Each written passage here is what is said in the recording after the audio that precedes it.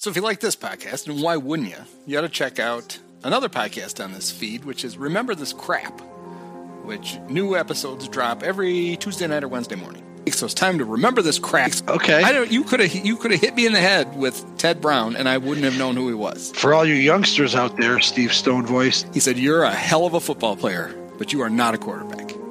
Moment of silence. I think he died. I might be wrong. When I was a kid, this might join the list of things like, Ali Haji Sheik scalping tickets. So obviously my memory is not perfect. The famous brothers where one was awesome and one not so much. Yes. So one carry a year? Pretty much. It's like a Christmas bonus. Eddie, here's your carry. Whatever they wrote down, that became your name. So he was actually quite a bust at one point in his life. Like Ozzie and Jose Canseco. Congratulatory asshole. How about like Joe DiMaggio? Now, Dom DiMaggio was a great center fielder defensively, I guess. But there was also a Vince DiMaggio who sucked. Jerry and Scott Hairston, which one would actually qualify as the good one? And then the more apt one, of course, would be Corey and Eric Patterson. That's it. Nice. Okay. Good call. Yeah. Did you look that up? Or no. I feel at least somewhat validated that was making the rounds back then.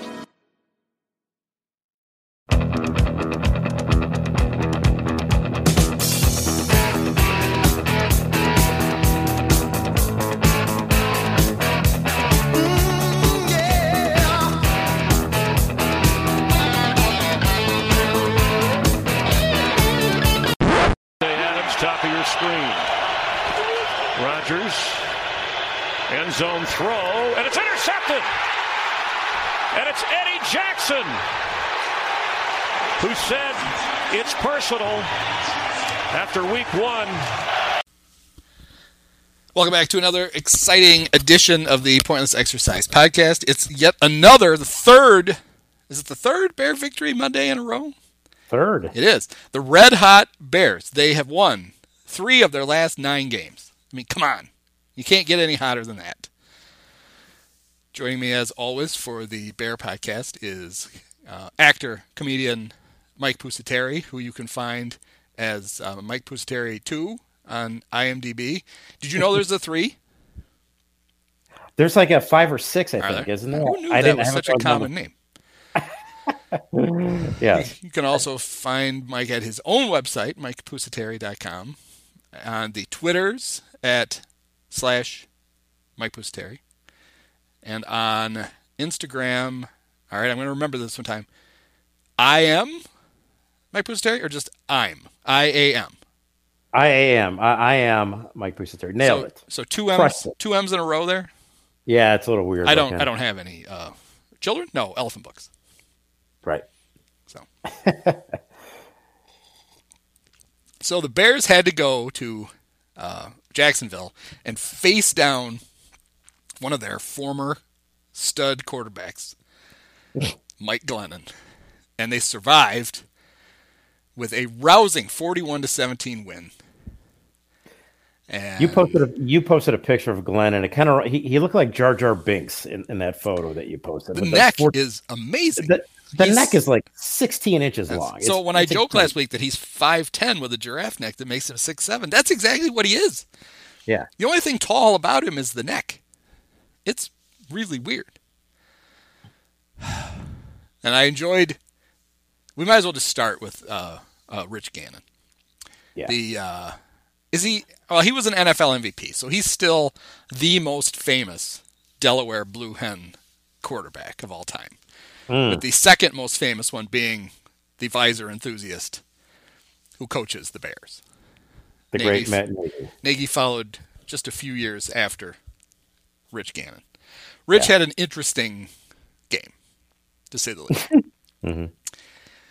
For the most part, he's full of banal pseudo-profundities about football and quarterbacking in general. The things like,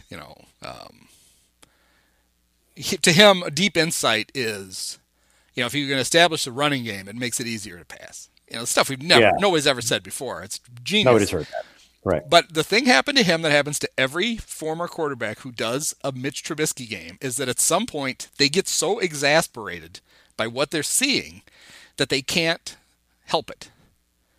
They really have a hard time like grasping what their eyes are telling them is going on with Mitch. They're like, this cannot be. So we can't be witnessing this. They do get exasperated. So right about the little less than 2 minutes to go in the first half, the Bears are in the red zone. And when you think they can't do anything dumber than first and goal at the half-yard line where they try to run a tight end around. Always a great play right there in that spot. Mitch on second down drops back. Doesn't drop back, rolls out, because they have to roll him out all the time now. That's the new crutch. He rolls out and then gets some pressure and spins back to the middle of the field like good old Mitch, and then rolls back out again to the right. And it looks like for a while he's simply, well, at first I thought, is he going to take a minute and a half and accidentally run out the half during this play? And then you're like, he has plenty of time. There's nobody around him still. His little spin move has cleared most of the Jaguars have stopped chasing anybody for the day. As it became very evident when the third quarter started, they had quit. They were no longer playing. Right. He's got all day, and you think, okay, well, he's just going to run for a few yards and fall down, or he's just going to throw it away. No. He decides to squeeze one into the right corner of the end zone. Where his only thing that may have saved him was that there were so many Jaguars there that they were knocking away from each other, all trying to catch it at once. It gets intercepted, to which Gannon says that would be a bad interception for a high school quarterback. That was brutal. He could not believe that it had happened. And yes, Mitch has thrown a lot of interceptions in his career, and that one really is the worst. It really is. It was mind-bogglingly terrible, given the score, the situation, the down. And right, it was second down. This was not fourth down. This isn't, fuck it. Well, I got to make something happen. Right. This is, all right, all I got to do is throw it away, and then we still have another shot at a touchdown, and the worst, we're going to kick a field goal. No, he just gave it to the other team. Yeah. That's when Mitch broke Gannon right then. The little thing in Gannon, what's left of Gannon's brain, snapped. And then early in the third quarter, he had a play where they ran a wheel route to Jimmy Graham, and the defender fell down. Jimmy is alone in the end zone, and Mitch throws it. I don't know if you know this. Jimmy Graham is a former basketball player. I don't know if it's ever been mentioned. I think I heard that somewhere. He's 6'5". Yeah. He can jump, and Mitch he's all alone in the end zone. And the Jaguars are treating him like he has COVID. Yes. They're nowhere near him. And Mitch terribly overthrows him. Yeah. To which Gannon, after a beat, says, "You've got to make that throw." Yes, you do. Yes. Yes, Rich. Holy Rich, shit! you are I can't believe a quarterback could have missed that throw. Yeah. And yet, we're now supposed to cling to the narrative that the Bears' offense has finally found itself. The team is averaging 35 points a game for the last 4 games. The other thing you could look at, though, is you could look at the 4 teams: the Lions, Texans, Vikings, and Jags. For the season, the 4 teams average giving up 31 points a game, meaning the Bears cumulatively 1 point better than that over the 4 weeks. So if we're looking at that'd be like his weighted runs created plus would be like 102. Yes, for those games. Those teams they are terrible. Right. He's barely better than average. Yeah, the Bears' offense is barely exceeding what you would expect an average NFL offense to do. The reason it feels impressive is that for the first 11 games of the season, the Bears were the only NFL team that averaged fewer than 20 points a game. One of the things that should be remembered is that whether it's because of COVID or the way they're doing the rules now, 2020 is literally the easiest season to score points in NFL history. Right. So these 4 weeks prove nothing. Zip. No. The Vikings, who the Bears, almost lost to last week, gave up 52 points on Friday. 52. That's a lot. Yeah. But anyway, The Bears were an offensive juggernaut in the third quarter. They scored 3 touchdowns in a quarter. Well, obviously, as we talked last week's when we were previewing last week's podcast when we were previewing this game, I said this is you asked me what the point spread was, and I jokingly said 21, but it really should have been 21 because the Jaguars had absolutely they were not even motivated not to win. They were motivated to lose this game. They have no reason to win this game at all. And in the first half, they looked competent. And then all of a sudden coming into the third quarter where we know the Bears are horrible, all of a sudden the Bears are world beaters in the third quarter. And the Jaguars are like, oh, I get it. We do suck now. Yeah, it could not have been clearer that at halftime, Doug Marrone got an ass chewing.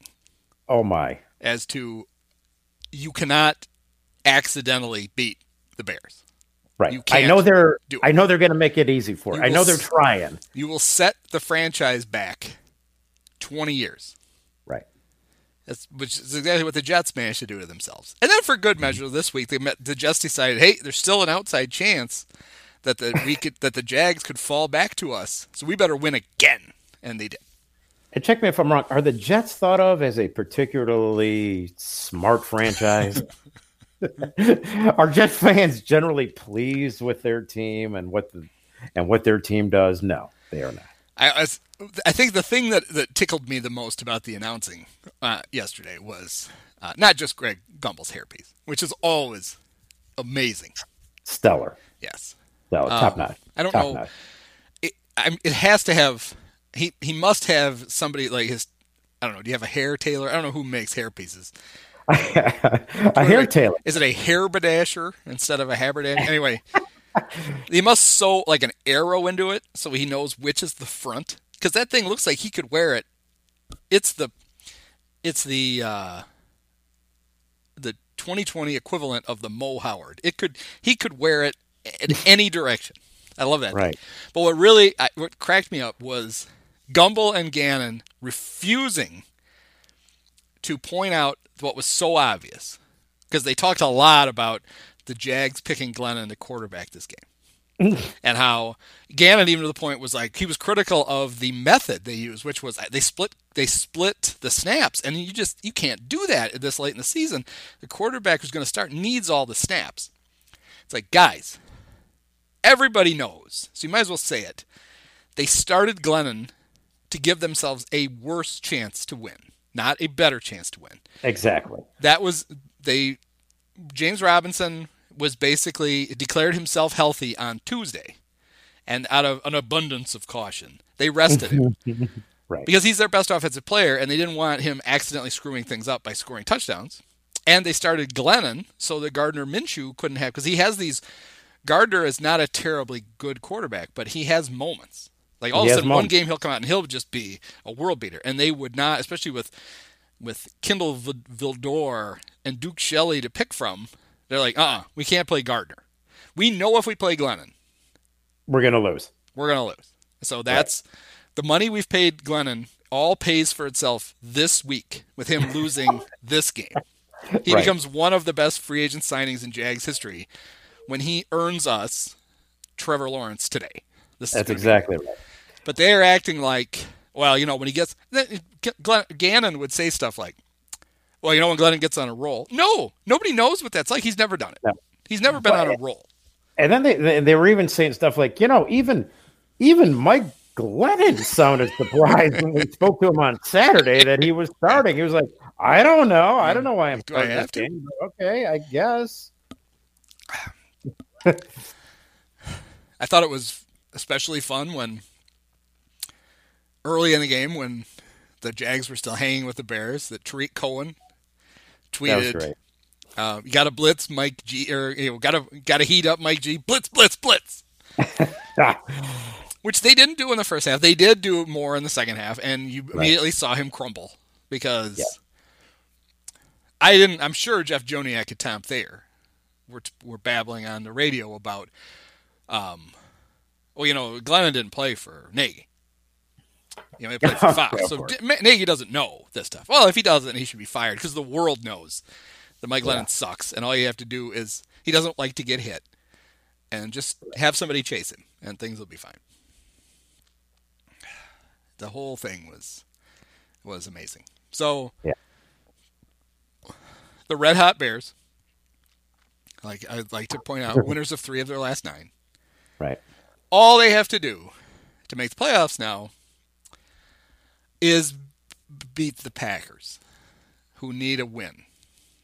That's the problem. The Packers do need a win now. And you do realize there is a scenario out there where the Bears somehow summon the effort of a lifetime and beat the Packers on Sunday. And then a week from Sunday, play the Packers again in Lambeau. Because if the Bears are the 7th seed and they beat the Packers on Sunday and the Seahawks win, the Packers become the number 2, and they're the team that the Bears play if they stumble into the playoffs. They would be perfectly Bear to do that. So you get blown out in the Sunday night game against the Packers. You pull off a miracle win the final Sunday of the season. Then 7 days later, you have to go back to Lambeau and get your ass kicked again. So your bragging rights last 6 days. That's very Bear-like. Yeah. That scenario. Yeah. And you really cost the Packers nothing, because playing the Bears in week 1 of the playoffs is like getting the bye that they were trying to get by beating them in week 17. Right. So. Right. Yeah. As sure as I was that the Bears were going to beat the Jaguars yesterday, I am equally sure. I am as sure that the Bears are going to get smoked by the Packers. Sadly, and I'm not rooting for that, by the way. But no, I'm not either. And that was another thing I've gotten in several Twitter fights over the last couple of days because I was watching Cardinals-Niners and getting viscerally angry at former Bear Robbie Gould, who really looked like he was shaving points. Mm-hmm. Missing an extra point and 2 field goals. And then I was bringing back the old Robbie just wants to feed his family tweet. I said more than once, I hope Robbie's family starves to death, or his kids starve to death. There are people like, no, the Bears need why do you want the Bears to make the playoffs? They're just going to bring everybody back. I mean, you and I, they obviously don't listen to this podcast because if they listen to this podcast, they would know better. We already had the depressing realization that they've done enough to bring Pace and Nagy back. The firing them is already off the table. They needed to they had to be able to pile on that. The Lions loss got it really close. Yeah. That one, they were teetering on, they were going to get whacked. Then when they went out and won the next 2 weeks, that was gone. Because it's not a matter of, is it the right thing to do to fire them? Of course it's the right thing to do. Even on Sunday against a Jags team that was trying not to win, and the Bears won by 24 points, that's a noticeably poorly coached football team that we root for. Oh my God. There was all kinds of dumb shit happening. So it's not like they haven't figured anything out. The luck of the schedule is what figured things out for them. And not only that, you've talked about some of Mitch's, shall we say, miscues, to be kind. This guy, even when he completes passes, the guys who are Allen Robinson, when he's playing for the Packers or whoever he's playing for next year, is just going to be like, this is so nice. I can catch a ball when I'm wide open and I can pick up yards, or I can catch when I'm wide open. I don't have to dive for the ball to catch it, even though there's not a guy within 3 yards of me. It's amazing to me that there are, maybe it shouldn't. No, it's amazing to me. Yes, as a Bear fan, we haven't had our own quarterback to watch where we see how important mastering the supposed little things is. But unless you somehow have a TV where when you watch the Bear game, you only see the Bear quarterback and you never see the opposing quarterback, then you can be forgiven. But we've seen good quarterbacks play against the Bears, and the guy who's coming in on Sunday is the perfect example of that. What makes Aaron Rodgers so good is he has the most ridiculous arm I've ever seen. Even more than Patrick Mahomes. Because Rodgers is everything looks like he just barely flicks it, and it goes exactly as far as it needs to go. But he's so accurate. And if the ball needs to be placed, on this shoulder or even at the proper height or wherever, it's almost always there. And it doesn't matter. It doesn't matter if it's a blizzard or perfect conditions. It doesn't affect him at all. So Mitch's improvement has gotten him to the point where he's more often than he used to throwing the ball in the general vicinity of the receiver who's open. That's a great improvement. It's still not, I don't think he does it as much as an average NFL quarterback, but still. But the ball plays, he's either completely inaccurate or he just doesn't, he has no feel, which is probably both. He has no feel for how do I hit this receiver so that they don't have to break stride, because they're now pulling away from the defender and I'm going to hit him. He's not going to have to change stride and he's going to keep going. With Mitch, it's like, get him one somewhere near him and let the guy catch it, and then we'll just take the ball right there. And so I tried to point out in the newsletter today that it sounds like nitpicky crap.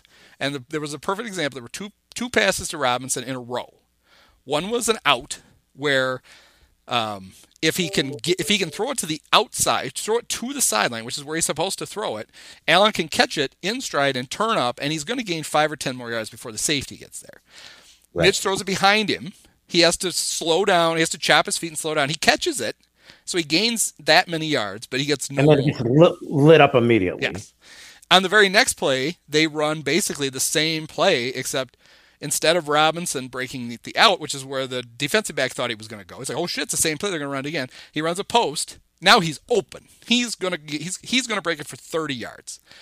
And once again, he has to slow down and reach back to catch it, at which point the defensive back now has had time to catch up, and he tackles him. And so, people are like, oh yeah, Mitch, 2 nice gains in a row. No. But he probably cost the Bears, conservatively, 30 yards with those 2 throws. Easily. We've seen it. We didn't see it necessarily yesterday, but we've seen it through the course of the season.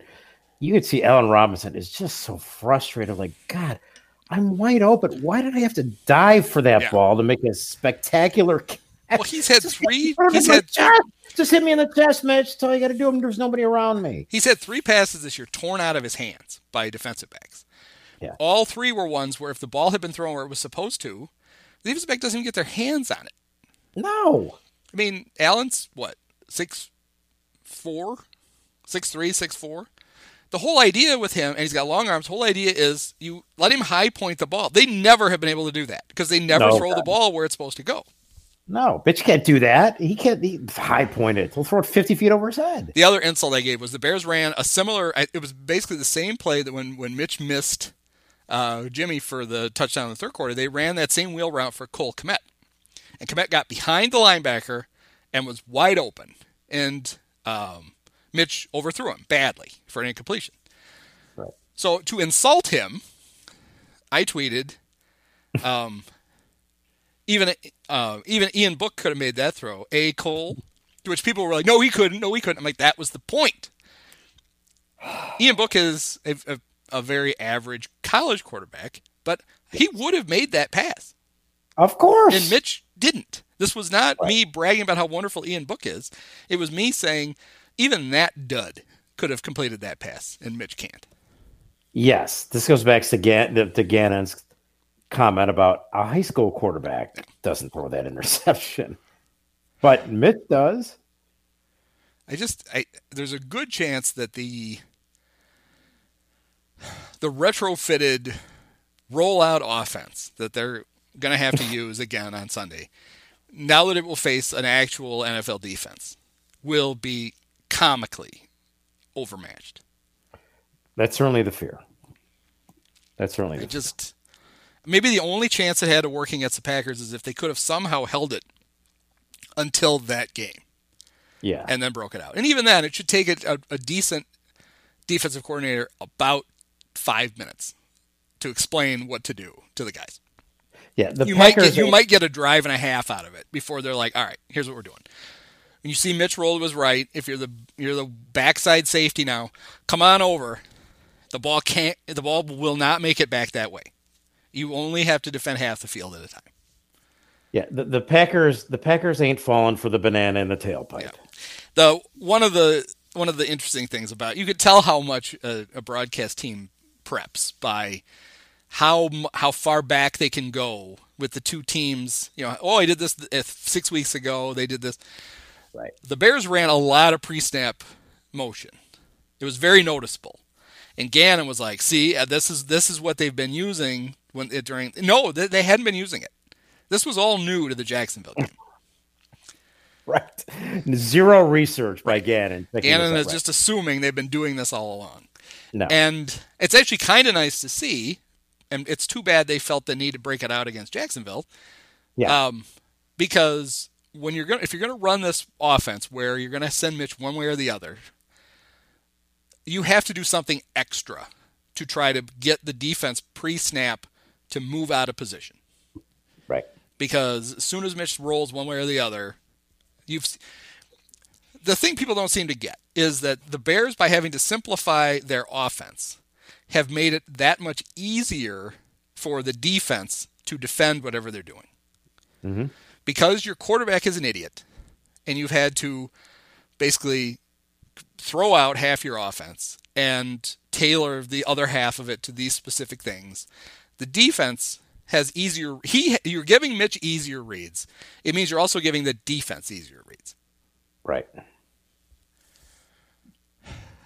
Yeah, because I always love that. Well, the Bears just rolled Mitch out.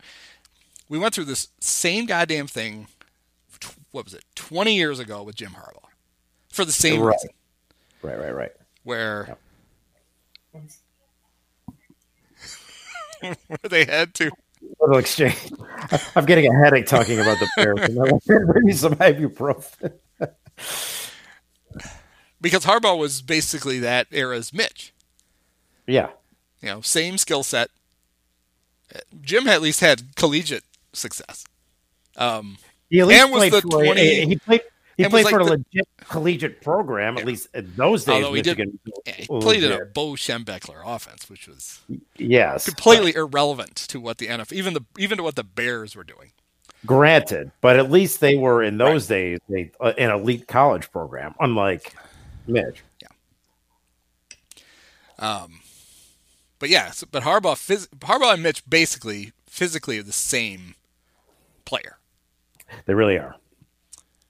Yeah. And so great. So the Bears in 2017 drafted Jim Harbaugh second overall.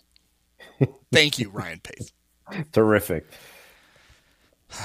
Well, when Mitch is coaching at Stanford someday, maybe they'll get a little success out of him. But then we'll go, and then they'll wax poetic about what a quarterback he was with the Bears. Like people say about Harbaugh occasionally. No, Harbaugh sucked with the Bears. So, yeah.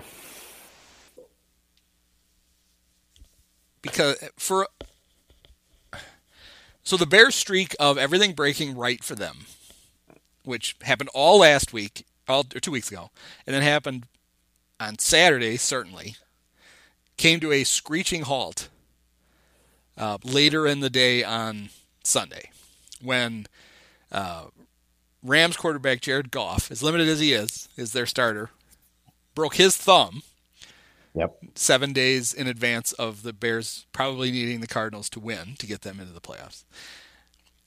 Coupled then by the in that same TV window, same game, by the Rams losing, the Seahawks winning, which meant the Packers have to win on Sunday to get the number 1 overall seed. Because there was a world where the Bears were going to play mostly Packer backups, and the Rams were going to need to beat the Cardinals to get into the playoffs, where you're like, all right, one of these two things, the Bears are going to get in. Because either the Rams are going to bail them out, or they're going to beat the slappy Packer backups. Instead, the Rams are now hell-bent, having to beat the Cardinals with a backup quarterback, and the Bears are playing not just a Packer team that doesn't want to lose, but is really motivated to win, because a bye in the playoffs is invaluable. Not having to win, having one fewer game to win to go to the Super Bowl, is worth its weight in gold. So that's very bad. Yes, and especially with only one team getting a bye in the conference. Yeah, they're going to be that highly motivated, right? And then the other thing, it's important for the Packers because if you figure that the Saints are their biggest hurdle to going to the Super Bowl, they want Drew Brees playing football outside, right, in January in Lambeau, because absolutely. Drew is a lot better in a dome, no question about it. They do not want to have to go to New Orleans. Yes, and they don't want to have to go to Seattle, even though you don't have to deal with the ridiculous fans. You still have to. I don't know how you can get to Seattle. You fly to like Wyoming and get on a moose. And, I don't know. Take a stagecoach. Seems logistically ridiculous. You don't want to have to go to Seattle. So you catch a stagecoach in Cheyenne.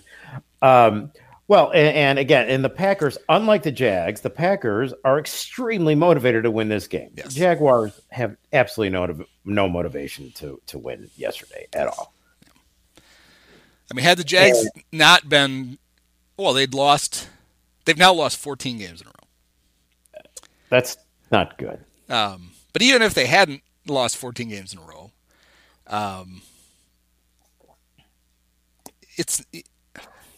if they had to, they would have thrown the game. They didn't have to because they're the Jaguars. But if they had to, they literally would have thrown the game on Sunday. I mean, look, obviously, sure, I'm all the guy, we talk about, it doesn't matter to the players, and players are playing hard. Well, yeah, but there's a range in there, right? Like if you're the fourth linebacker on the Jaguars and you're the second round player, whatever, you're highly motivated. You don't give a shit about Trevor Lawrence. No. You want to play in the NFL next year, so you're motivated out your ass. Right. But if you're a guy who's going to be with the Jaguars for any length of time, if you're like Josh Allen was their just a pick. He was their number one pick, I think, last year. Not the Buffalo Bills. Right. The other one. Okay, and so if you're him and you're going to be, you signed a big contract, you're going to be with the Jaguars for the foreseeable future. Would you rather have Trevor Lawrence next year, or would you rather have the bragging rights of being 2-14 instead of 1-15? Now he's not going to stay there. I'm not picking on him, but that goes for any Jaguars player who's going to be with the team for any length of time. You want the best chance to win in the future, and that best chance comes with Trevor Lawrence. Right. It's even. I'm sure it's part of the reason why they didn't start Gardner Minshew. Of course, because that's the guy who loses his job when they draft Trevor Lawrence, and they're worried that he's going to actually ball out and somehow be. The Jaguars picking Glennon to me said more about the Bears than pretty much anything else. It basically said that the Jags were worried that if they played their mediocre quarterback with the creepy mustache, that they might accidentally beat the Bears. And they had to go to Glennon was the foolproof.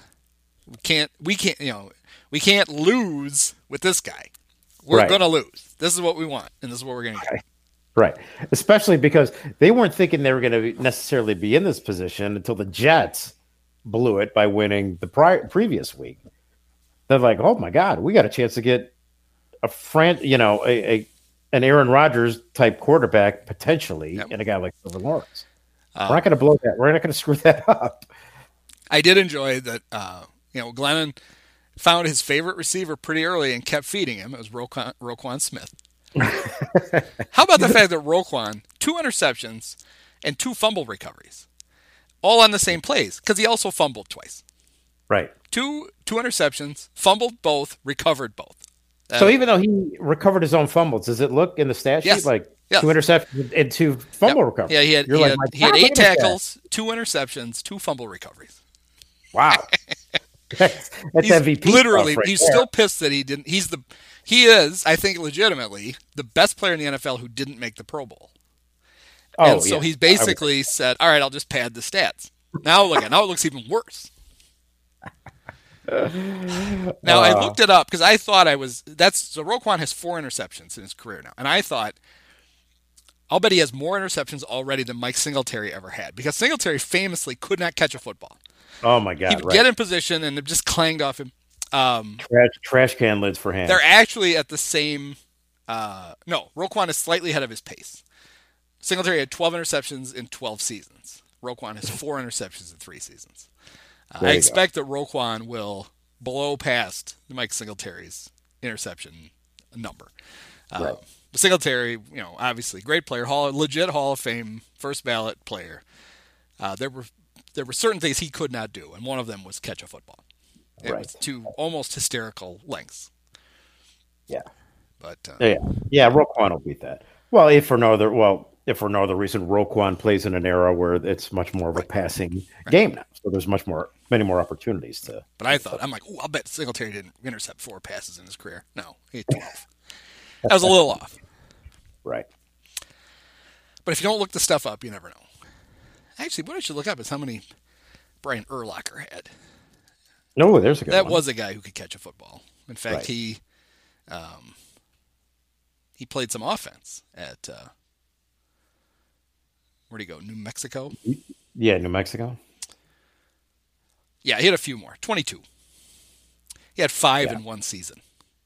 And he probably led the 2007 Bears in receptions with 5.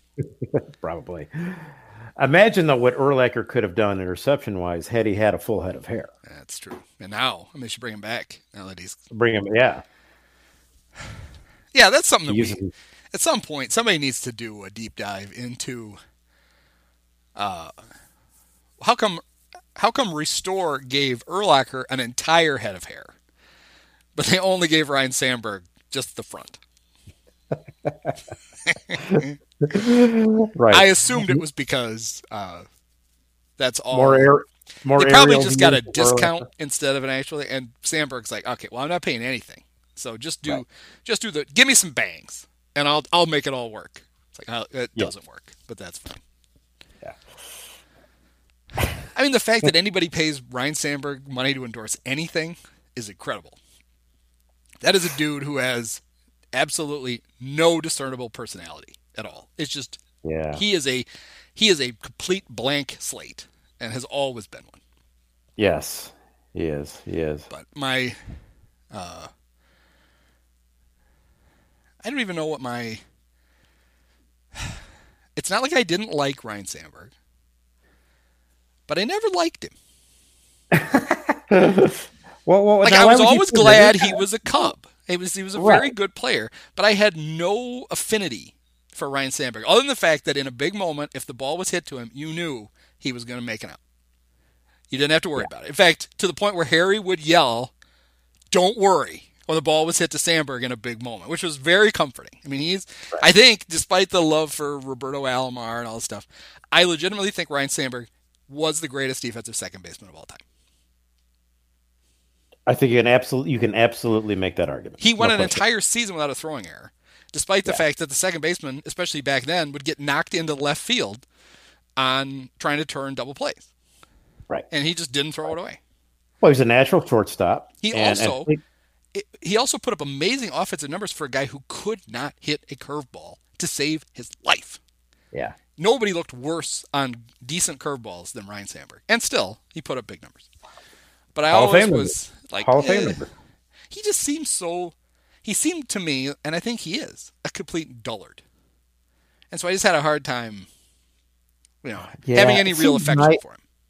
True. It seems nice enough, though. Seems like a nice guy. But isn't that what a dullard is? I suppose. Nobody hates a dullard. They're just kind of there. Nobody hates a dullard. Put that on a bumper sticker. Yeah. This is perfect because you know who the most prominent dullard in Chicago sports right now is? Oh, boy, there's a lot of candidates, I feel like. It's Mitchell Trubisky. You're right, hands down. Yes. But here's the difference. If you're a Hall of Fame second baseman dullard, or you're a below average starting NFL quarterback dullard, it's much better to be Ryan Sandberg. Yeah, I'll take the Hall of Famer. Yes. Yeah, I will take the Hall of Famer for sure.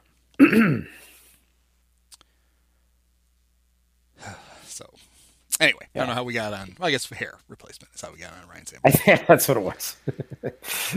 Right. But it's my own fault. I always have weird taste in favorite Cubs. I mean, Sean Dunston was my favorite Cub, and Luis Valbuena was legitimately one of my favorite Cubs. And they're not exactly Ryan Sandberg, but yeah. The whole thing about it when he didn't make the Hall of Fame the first. I think it took him until his third time to get voted in. That to me it was ridiculous. So I knew my whole life that was what a Hall of Fame baseball player looked like. Was Ryan Sandberg. That was You can't have a Hall of Fame without Ryan Sandberg in it. And so despite the fact that he was never my favorite Cub, I could be legitimately pissed that idiot sports writers were not voting for him. Right. Well, it's the same, it's the same mindset that keeps Ron Santo out until after he dies. Yeah. Do you remember when they were still on GN? Was it still GN when they used to have Sandberg on the post-game? I only remember the Marquee Network, Andy. I have no memory. Who needs anything else? But one of them had Sandberg. He would be like the post-game analyst, and it was just nothing. It was amazing. I would sometimes tune in on purpose just to hear him say nothing about whatever had happened in the game. I'm like, who thought this was a good idea? Honest to God. Was it sponsored by Dan Lee's Garage Doors?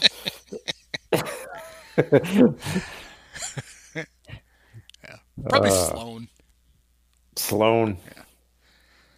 And not like the cool Sloan from like Ferris Bueller's Day Off. Not that Sloan. No, No, I'm still trying to get. I don't know why they won't return my emails.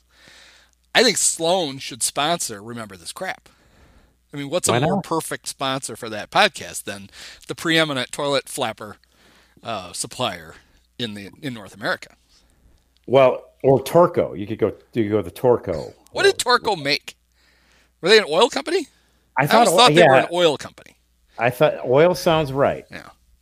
Don't know why you need to have that billboard up there, but okay. Now there were a few years when I was a kid where the Torco billboard had the silhouette of a player on it, and the Cub Player of the Month. They would put they would change the number on there. Wow, I don't remember that. And I distinctly remember this had to be in the Bill Buckner years because for several months it was good old number 22. Right.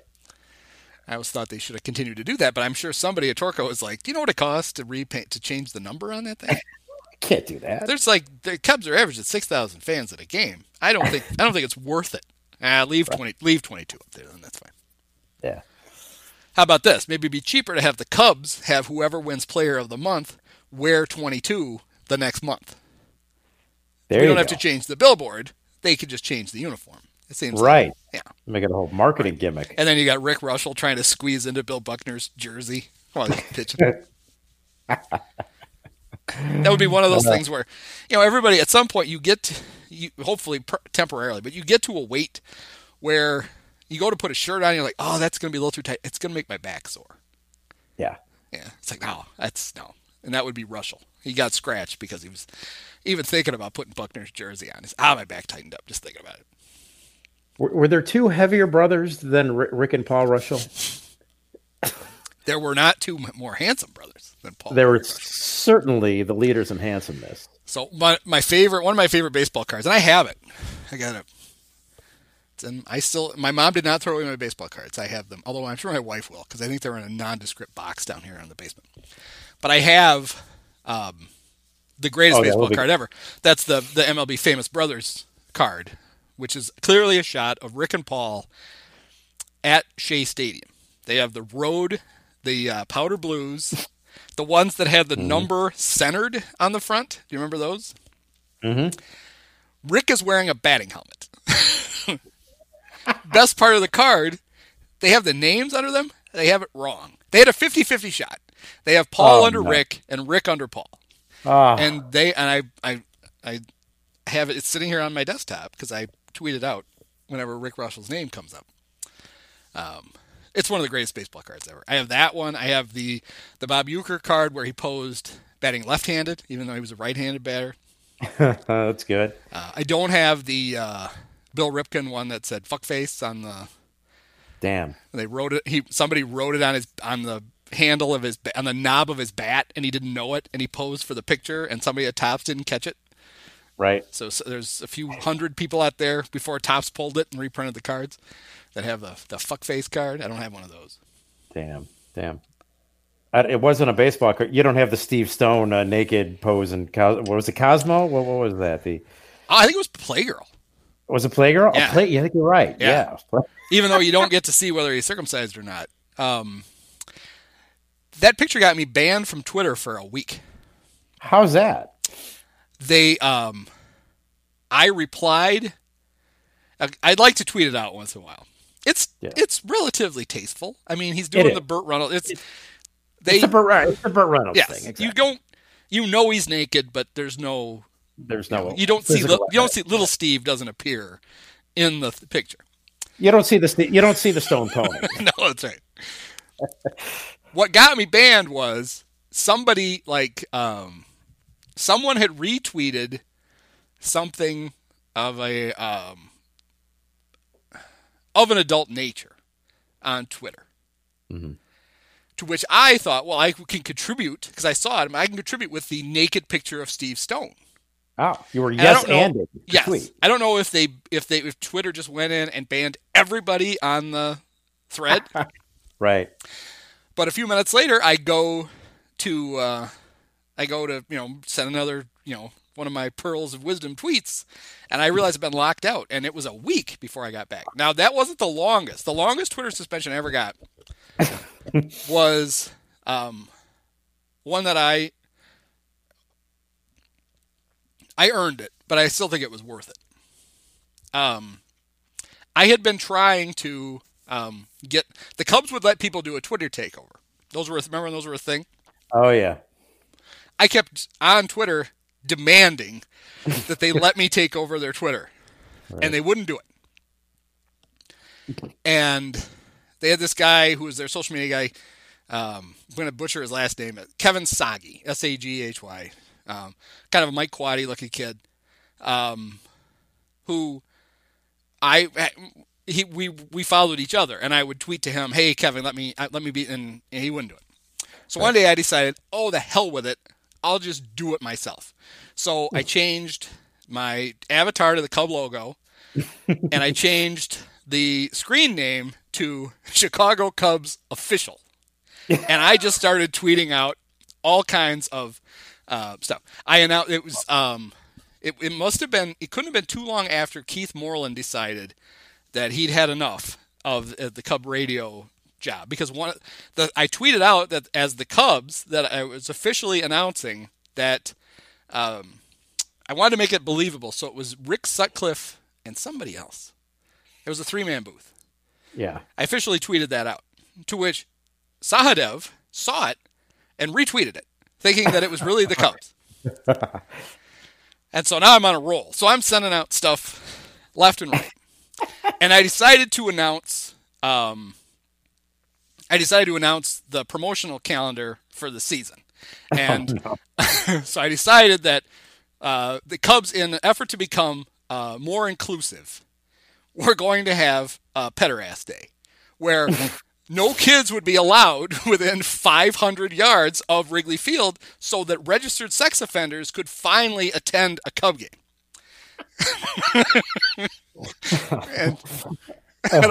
and then I got about 10 days off from Twitter. That was too much for Twitter. Yes. Now, because this might be useful for our listeners, how did you have to appeal to Twitter, or just was it 10 days over and you were able to log back out? Nowadays, the way apparently it works now, I haven't been, knock on wood, I haven't been banned in a very long time, because there's actually a second Decipio. There's a Decipio, like a refugee account that I would shift to. Okay. And get some people to tweet out that, hey, Andy's got a tweet from the refugee account for a few days. Haven't had to use that one in a while, but it still exists. I still know how to log into it. It's like the Theo Jed Hoyer Spankinet account, that one. Okay, right. Apparently, currently, when you get banned, they pretty much, if it's just a temporary suspension, they will tell you how many days to expect to be banned. They give you your sentence. Yes, to some people. Yeah. Okay.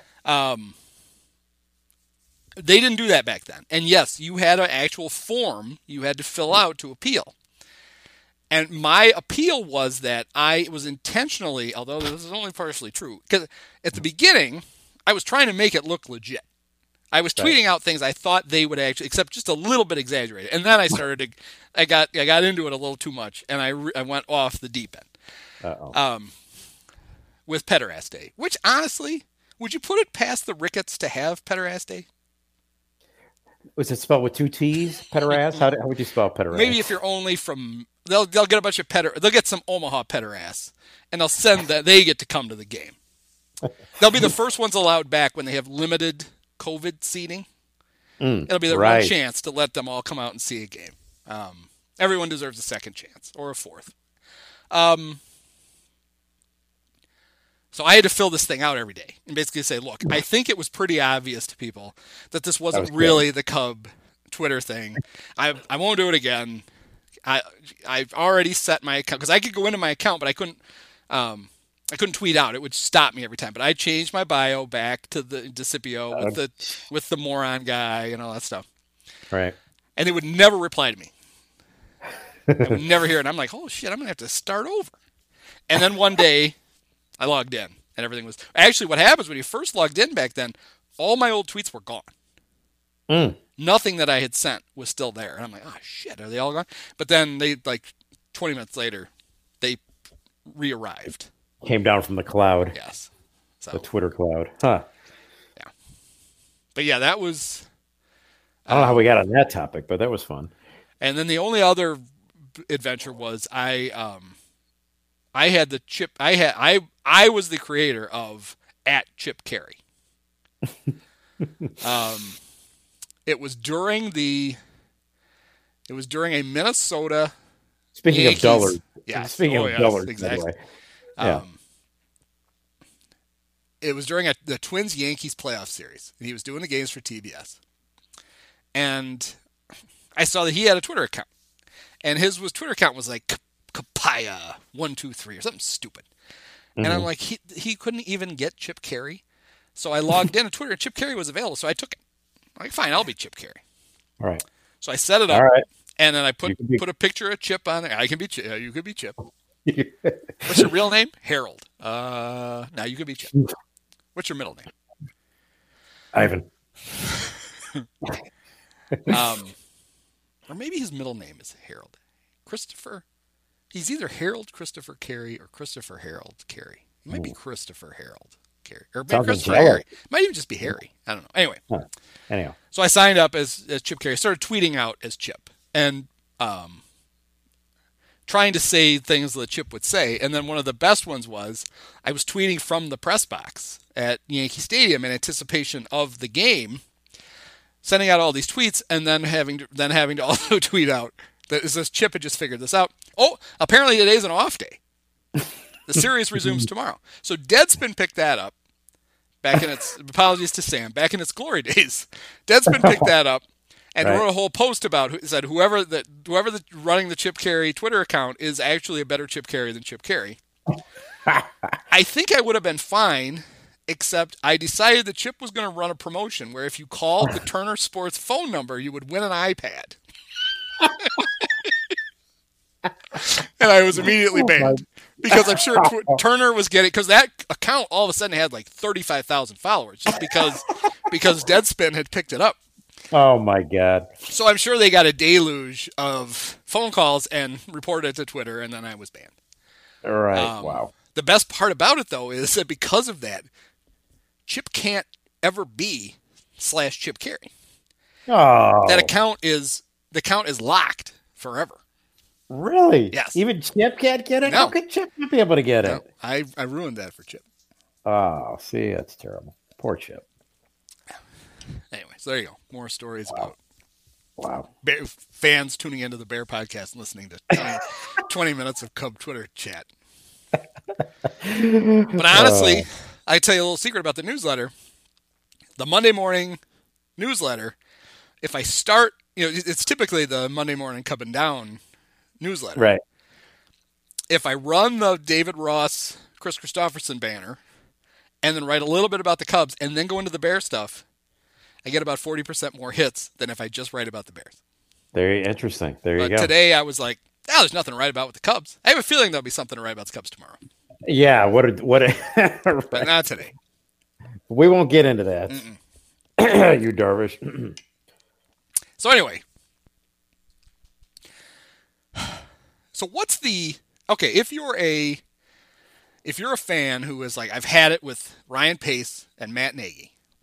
So if I'm me, in other words, If you're you, what is the optimum scenario for the next, say, 1 week at least, or maybe next 2 weeks, to get them finally? Because I think we can reasonably assert right now their jobs are not in peril. They managed to creep back from the edge with three relatively meaningless wins against three bad teams. And it should have been 4, but they couldn't even beat the Lions. They botched that somehow. right? But right now, I don't think either one of them is waking up in the morning worried that they're getting canned at the end of the season. Is there anything that could happen in the next 2 weeks that could shift that back to, I think we're screwed? Well, I think you laid out the nuclear option, Yes. the nightmare scenario in your newsletter, and that is the Bears get just the shit kicked out of them by the Packers, which quite frankly is likely. Yeah, it is. And the Bears still managed to back into the playoffs because the Cardinals beat a golfless Rams team. And then the Bears get their asses handed to them by the Saints or whoever they'll face. Yeah, I guess it could be the Saints, the Packers, or the Seahawks. So that's really that's the most likely scenario. Packers loss, which is never a good thing. Even in Hallis Hall, they still recognize that's a bad thing. A Packers loss, you back into the playoffs, which would be worse than not even getting into the playoffs, because then they would rationalize, well, hey, yeah, we made the playoffs. Did you really? Did you? Yeah. They had to add an extra playoff team this year, and you backed in, and they will have then lost. They will have won 3 of their last 10, if that happens. Right, the Red Hot Bears, yeah. So the problem is this is such, and the Bears do this to us all the time. They've given us just nightmare scenarios because we cannot root for the Packers. That just can't happen. We don't want the Packers to win. We want the Bears to win. But at the same time, that is also the most unhealthy thing for the organization because it solidifies they're bringing the whole crew back, bringing the whole gang back. Maybe they even bring Mitch back, although in your newsletter you've made good points as to why they would be unlikely to do that. I don't think that's happening. But they could. Yep. Right. And then we're going to run through this for another year at least. And it's just, and here we go. We're just going to be a year behind the inevitable rebuild, reboot, whatever you want to call it. And by the way, the defense is going to be a year older at that point. And now it's no longer a matter of just finding a franchise quarterback. Now it's essentially rebuilding an entire football team because the defense will have aged out at that point. So to complicate things with the Bears playoff scenario, as Jared Goff has a broken thumb, he claims he's going to try to play through it. Now, I don't know if you saw the Seahawks game, he threw a pass, hit his thumb on the helmet of, I think it was a Seahawk. It may have been a Ram. That happens. 50% chance. Always the best way to break the thumb when you hit the thumb on the helmet. Yeah. That's dislocated it. Yeah. Put it back in himself, which actually could have caused the break. Here's a little tip for all you young football players out there. If you dislocate a finger or your shoulder or whatever else, and you have an actual athletic trainer there, have them relocate it. Because there's a trick to it. But anyway, so the thumb is relocated but broken. He's going to need surgery, but he's going to try to play with it and then have the surgery after the season. So if he's unable to play, now he's not Jared Goff, although he could be very good. He also could be very bad. chances are with a bad thumb, you're going to get bad Jared Goff. But if he doesn't play, they are getting the great John Wolford will be quarterbacking the Rams. Now, I don't know if you know who John Wolford is, but if you go to I think I speak for all the audience when I say no. If you go to therams.com, which is the official site of the Rams, which means rams.com, somebody owns it. And they, speaking of bad hair pieces. Same guy who owns the @ChipCarry account, probably. Right. Stan Kroenke didn't want to pay the premium for rams.com, so he bought therams.com. Right. He was waived by the Jets in September of 2018, where he had been signed as an undrafted free agent. But the next day, he signed onto their practice squad. He was released from the practice squad a year later. No. Oh, no. This is even better. All right. Let's go through the chronology of John Wolford's Jets career. Signed as an undrafted free agent on August 26th, 2018. Waived on September 2nd, 2018. So a little more than a week later. Sounds promising so far. Signed to the practice squad on September 3rd, 2018. Released from the Jets practice squad on September 4th, 2018. What a whirlwind. A day, okay. Rams signed him in April of 2019. He played for, his only professional actual game experience was he played for the Arizona Hotshots of the Alliance of American Football, which I believe was coached by Rick Neuheisel. He was 130 of 206 for 1,614 yards, 14 touchdowns, 7 interceptions, and a Mitch Trubisky-like 95.9 quarterback rating. So that guy's going to be the quarterback. But it gets even better because it turns out Kyler Murray, the quarterback of the Cardinals, hurt his leg on Saturday, and there's a chance he won't be able to play.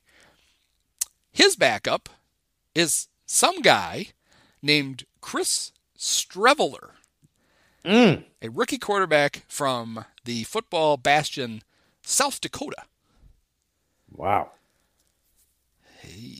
He, however, he's played even more professional football than John Wolford because he played 35 games for the Winnipeg Blue Bombers of the Canadian Football League, where he threw for 2,698 yards and 19 touchdowns and ran, listen to this, ran for 1,167 yards and 22 touchdowns. Is there any possibility that Mark Trestman coached him somewhere along the way on his CFL journey? No. Mark a cosmopolitan man like Mark Trestman only coaches in Montreal and Toronto. He's not going to Winnipeg. He's not going to slum it to Winnipeg. No, he's not. Okay. Chris Streveler, quarterback of the Grey Cup champion Blue Bombers in 2019. Wow. He started every game that he ever suited up for at South Dakota. He was unlike Mitch Trubisky, who was third team All ACC.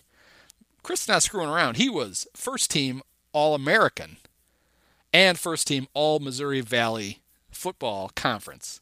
He was the Missouri Valley Offensive Player of the Year in 2017 and was runner-up for the Walter Payton Award, which of course is the Division I AA Heisman. Right. So if you're going for backup quarterbacks, I think the Cardinals have a huge advantage with Chris Streveler. So bet accordingly. That means that would be bad for the Bears. Means the Bears better win. As it should be. Mm-hmm. Now, here's how confident NBC is in the Bears' effort. Do you know what game they decided to pick up for the Sunday night telecast? Well, I was sort of shocked that they moved the Bears off the noon telecast to the afternoon. I think they did that for competitive reasons. It's now aligned with the Cardinal game. Okay. So that there's no. You think the NFL figured that out? Is that what they do? You really think that? I think they want us. I think they're sending Troy and Joe to do the Bears Packers. That's why I think it's the 325. Right. But NBC could have taken it. Instead, they took Washington, Philadelphia. Oh. The Boy. reason for that is they just did Bears-Packers a month ago. And it was an unwatchable shitfest. Right. And they're like, yeah. The other thing is, I guess this is probably what they're really worried about. So say they pick up Packers-Bears, and the Seahawks lose in the 325 window, and the Cardinals lose. You got two teams playing patty cake on prime time. The Bears are in, the Packers are the 1 seed, and there's no reason for anybody to watch that game. But I think more likely it was, they're like, the Bears are going to get rolled, and we don't want to show that again. Yeah. Sound reasoning. Instead, they're going to show Washington, they didn't just bench Dwayne Haskins, they released him today. They released the guy who started week 16 for them is not even on the team for week 17 anymore. The only quarterbacks they have are Chris Heineke, is that his name? Yeah, who knows? And whatever's left of Alex Smith's leg. That's it. They told Dwayne, you know what? We'd rather just go away. Back to the strip club with no mask for you, dumbass. Yeah. You're gone. I've said this before. Washington is not nearly cool enough to get to call themselves the football team. They should, they call themselves the Squirrels. I don't know, the Washington Squirrels. They should do something like that. Football team, they just have not earned that kind of a nickname. Yeah, they could do all kinds of. They could be the Gridlock. Right. They could be the Pork Barrels. They could be the Congress. Yeah. They could be all kinds of fun stuff. Right. Football team. Yeah. They could be the Vetoes. They could be all kinds of things. Actually, I think if they should have embraced the whole generic notion of Washington football team. And I don't think generics do the same. Remember, like if you went to the store, there was always the section of generic products, and all they had was a yellow label with just like it said like beer in big black type or flour. It just said what it was. That was my aisle. Yeah. Right. They should have just gone with again, it's half their colors anyway. Just a yellow jersey with like player written above the number. Yeah, that'd have been cool. Go completely generic. Just completely embrace it. But they didn't even do that. Wow. So another hot topic was the NFL MVP. Apparently, some people really get excited about this. I couldn't tell you if you put a gun to my head and said who won the MVP 4 years ago. I would have no idea who it was. I just don't care. No. But the idea is now that because the Chiefs have had, even though they managed to win, they had lackluster performances the last 2 weeks, and Aaron Rodgers now has like 42 touchdowns and 5 interceptions. That he's going to win it. But it's amazing to me that if you're going to give it to a guy who just because he finished strong, that Mitch isn't getting more MVP love. Have they not watched these games? I mean, apparently he's become just a great quarterback recently. 7 touchdowns and 2 interceptions the last 4 weeks. A lot of Twitter seems to think so. I mean, if Ryan Tepera can get an MVP vote, yes. Now, of course, we I think we all would agree that if the criteria is who helps your team win games more than any other player, well, then that's Cairo Santos is your MVP. That's right. 24 consecutive field goals, tying a Bear franchise record held by the guy who was trying to throw the game for the 49ers last week. Yeah. I don't think there's any doubt that Cairo will destroy that record this week because I'm sure he'll get 5 or 6 field goal attempts because the Bears aren't going to score any touchdowns. Right. He could put it out of reach, and I'm sure he will. Actually, now I love Cairo. I legitimately think he's the best player on the Bears. He legitimately is their MVP. It's hard to argue. We know what this is setting up for, right? Yeah. 24 straight field goals. The Packers are going to score late, take a 2-point lead. Mitch is going to bring the Bears down the field, set up like a 43-yard field goal. Cairo, fresh off at that time 27 field goals in a row, is going to hit not one. He's going to hit an upright, the other upright. He's going to do Cody one better and the crossbar and out. A triple doink. Yes, a triple doink. He's going to raise it by a doink. Yeah. How about the fact that Cody Parkey, still an NFL kicker, Still hitting uprights. He hit the upright for the Browns yesterday. Amazing. There's no way there's not 33 better kickers than Cody Parkey. No. Because the biggest issue we had with him with the Bears until his doinkage was his complete lack of leg strength, which seems like it would be important for a kicker. It would seem so. Like he couldn't kick a 50-yard field goal. He couldn't kick off anywhere near the end zone. Right. And then he hit, how many times? He hit an upright 3 times in one game, right? Wasn't that that was the one then where he had to be shamed into going to Soldier Field and practicing, and WGN sent the helicopter to film it. Right. Yeah. Amazing. So let's hope that. Actually, I have full confidence that if they get Cairo into field goal range late, he's kicking the Bears to the playoffs. He's no Cody Parkey. He's not dicking around. He's not showing up on the Today Show a week from today. No, he is not. He's making it.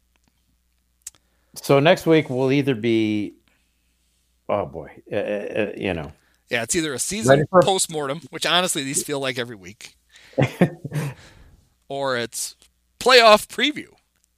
Playoff bound. Okay, so now if you're the Bears, if say they make the playoffs, if the goal is to actually win a playoff game, of the 3 possibilities, Packer rematch, Saints, another rematch, lost to them in overtime. It seems like another lifetime ago that they lost to the Saints in overtime. Yeah. Or Seattle. Who do you think you could actually beat, if anybody?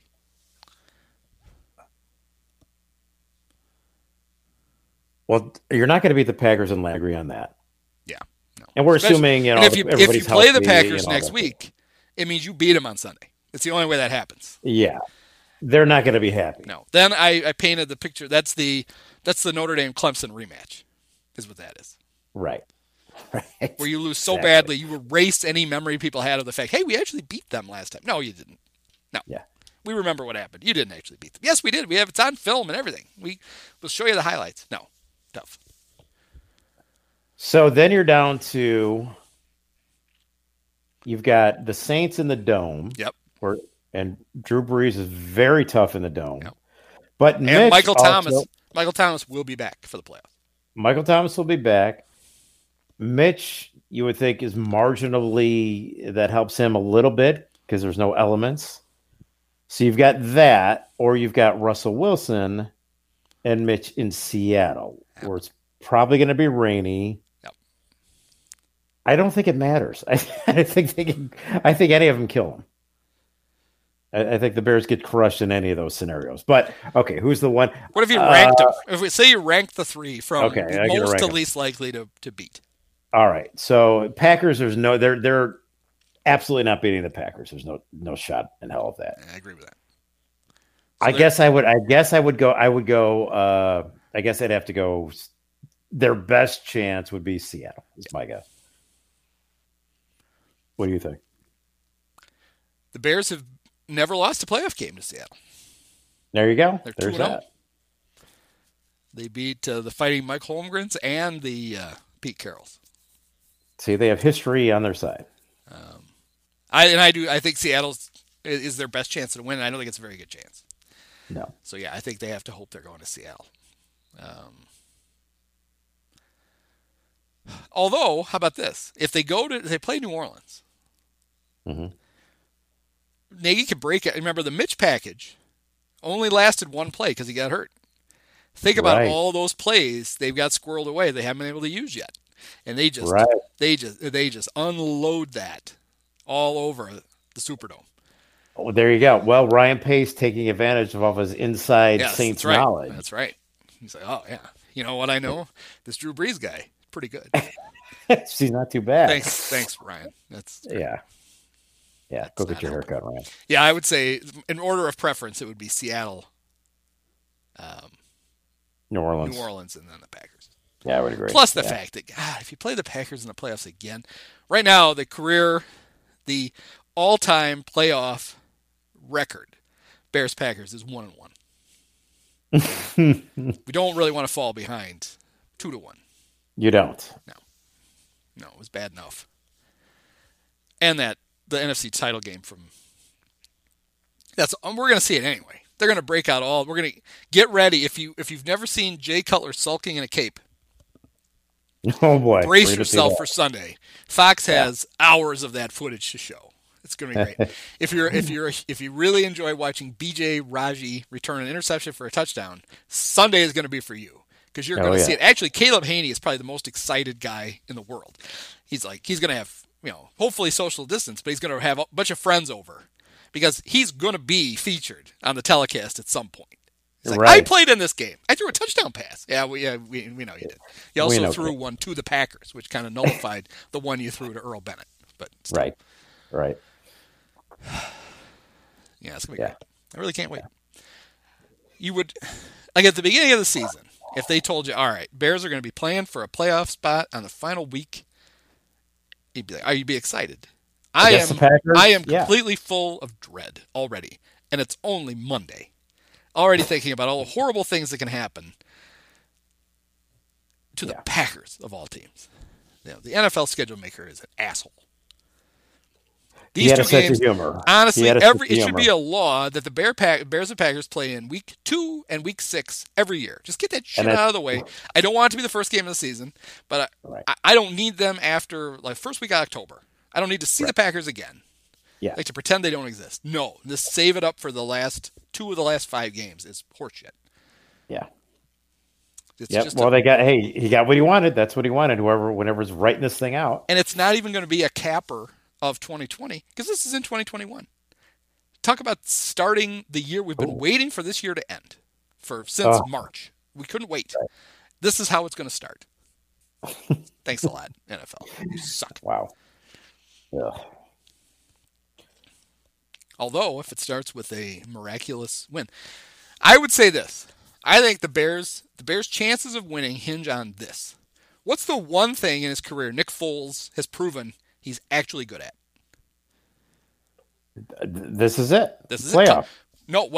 Come off the coming off the bench, thrown into duty with no notice, and all of a sudden he's like, "Holy shit! Look at this! This guy looks like a real quarterback." I think that's what's got to happen. Mitch has got to be crumpled up in a ball relatively early on in the game, dragged off the field, and then Nick comes out, and before he can remember that he sucks, he's thrown 3 touchdown passes, and the Packers are like, how can we lose? I mean, Tom Brady wakes up in the middle of the night screaming that he lost a Super Bowl to Nick Foles. I think it would be perfectly great if Aaron Rodgers has to wake up some night screaming that he somehow lost Week 17 to Nick Foles, of all people. That would be awesome. That we can all get behind. Yeah. That would be terrific. Or the Bears could run that formation that they ran where David Montgomery got to play quarterback for one snap list. Maybe that's the whole offense. Yeah. Yeah, a big thing that I worry about is if you're going to beat the Packers, the Colts showed it, whoever else beat them, you have to be willing to run the football. And it's tempting to look at their season ranks and go, well, the 6th best team against the run. They're the 6th best team against the run because their offense has gotten leads in most of these games, and teams have had to abandon it because they're only 25th in the league in yards per attempt against. You can run the ball on the Packers, but you have to be willing to do it. Mm-hmm. And the Bears are not willing to run it against anybody. They only begrudgingly hand the ball off to running backs. And if you go into Sunday with that idea that Mitch is going to throw it all over the park and the good things are going to happen, you might as well stay home. Right. Yeah, I think that about sums it up. All right. No. Well, next week we can talk about an exciting Bear win over the Packers. Yeah. It would be great. It'd be completely unexpected, but it would really, it would be amazingly fun to shut those bastards up. I'm just not counting on it. No. But I will thank the Bears. It's very rare when you can bet on a game that one of the two teams does not want to win. And so I got to cash a ticket on Sunday, betting on the Bears. That was great. That was helpful. Very nice. I suppose I could double my money if I just bet on the Packers this week, but I'm not going to do that. Right. Might as well take some off the table. Now, here's a little known fact. In my lifetime, I have watched exactly one Packer playoff game ever. Do you know what game that was? Well, would have been should be against fairly obvious. Yes. Yeah, and I do not intend to break that streak. Right. My brother-in-law is a St. Louis Cardinal fan. Does not believe that I also have never watched a St. Louis Cardinal playoff game except for the 4 times in 2015 when they played the Cubs. Life is too short to watch that shit. I just won't do it. One of my friends was a Steeler fan, and so apparently the Packers and Steelers played in the Super Bowl in 2011, I guess.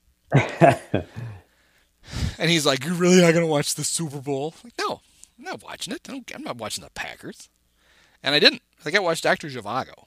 I was going to say, what'd you watch instead? Dr. Zhivago. Okay. I watched Dr. Zhivago. This is even longer, I think, than the Super Bowl was. Yeah. Did not know that the Packers had won until the next day.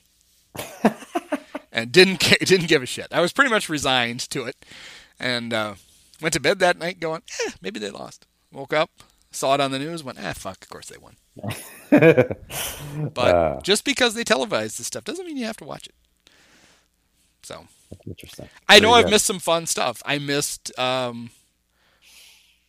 during the Mike McCarthy era, especially, they managed to lose some playoff games in excruciating fashion. I've always seen the highlights. Like the time that Ruddy faced Tom Coughlin and the Giants went in and some slappy kicked a frozen football for like a 43-yard field goal to beat him. You're right. The time that the Packers fucked up an onside kick and the Seahawks beat him. I've seen all the highlights. I know what happened. It's just like with the Cardinals. I know Travis Ishikawa hit a home run to win the pennant against them. Yeah. I enjoyed it, but I enjoyed it after the fact. I didn't have to watch any of the other stuff. I like that. So that's my advice to all of you out there. If you hate the Packers, you don't have to watch them. You're not going to miss it. Right. I missed John Elway winning a Super Bowl. His first one ever, because they're playing the Packers. Fuck that. I'm not watching that. Don't give a shit. I like it. Life's too short. Yeah. There are really only 2 teams that I hate to that degree. And Cardinals and Packers. Cardinals and Packers. And I'm not changing. Too old now to change. Right. Good choices. But I will watch them I always watch them when they play the Bears. I can't help myself. I'm not missing a Bear game, even if it's against the Packers. Right. And when I was a kid, they never lost to the Packers. It was great. Oh, it was the best. Oh, the Forrest Gregg era. Yeah. They've beaten them. It's eerily close. The fact the Bears have played in 4 playoff games in the last 20 years. The Bears are also 4-16 in their last 20 games against the Packers. At some point, this has to turn around, right? You would think, but that was, the Pace Nagy era was supposed to turn this all around. Yeah, the only guy that did it was Lovey, and it was only for 5 years. Yeah, they won 7 of their first 10 that he was the coach, and then it went right back to shit again. Yeah. Oh well. All right. Well, we can't wait to talk about. All right. Can't wait to talk about the 5th win in 21 attempts against the Packers. Coming up Sunday afternoon. All right. Well, I got to go see if I can tweet off the Chip Carey account for. Yeah, that'd be great. Right. Yeah.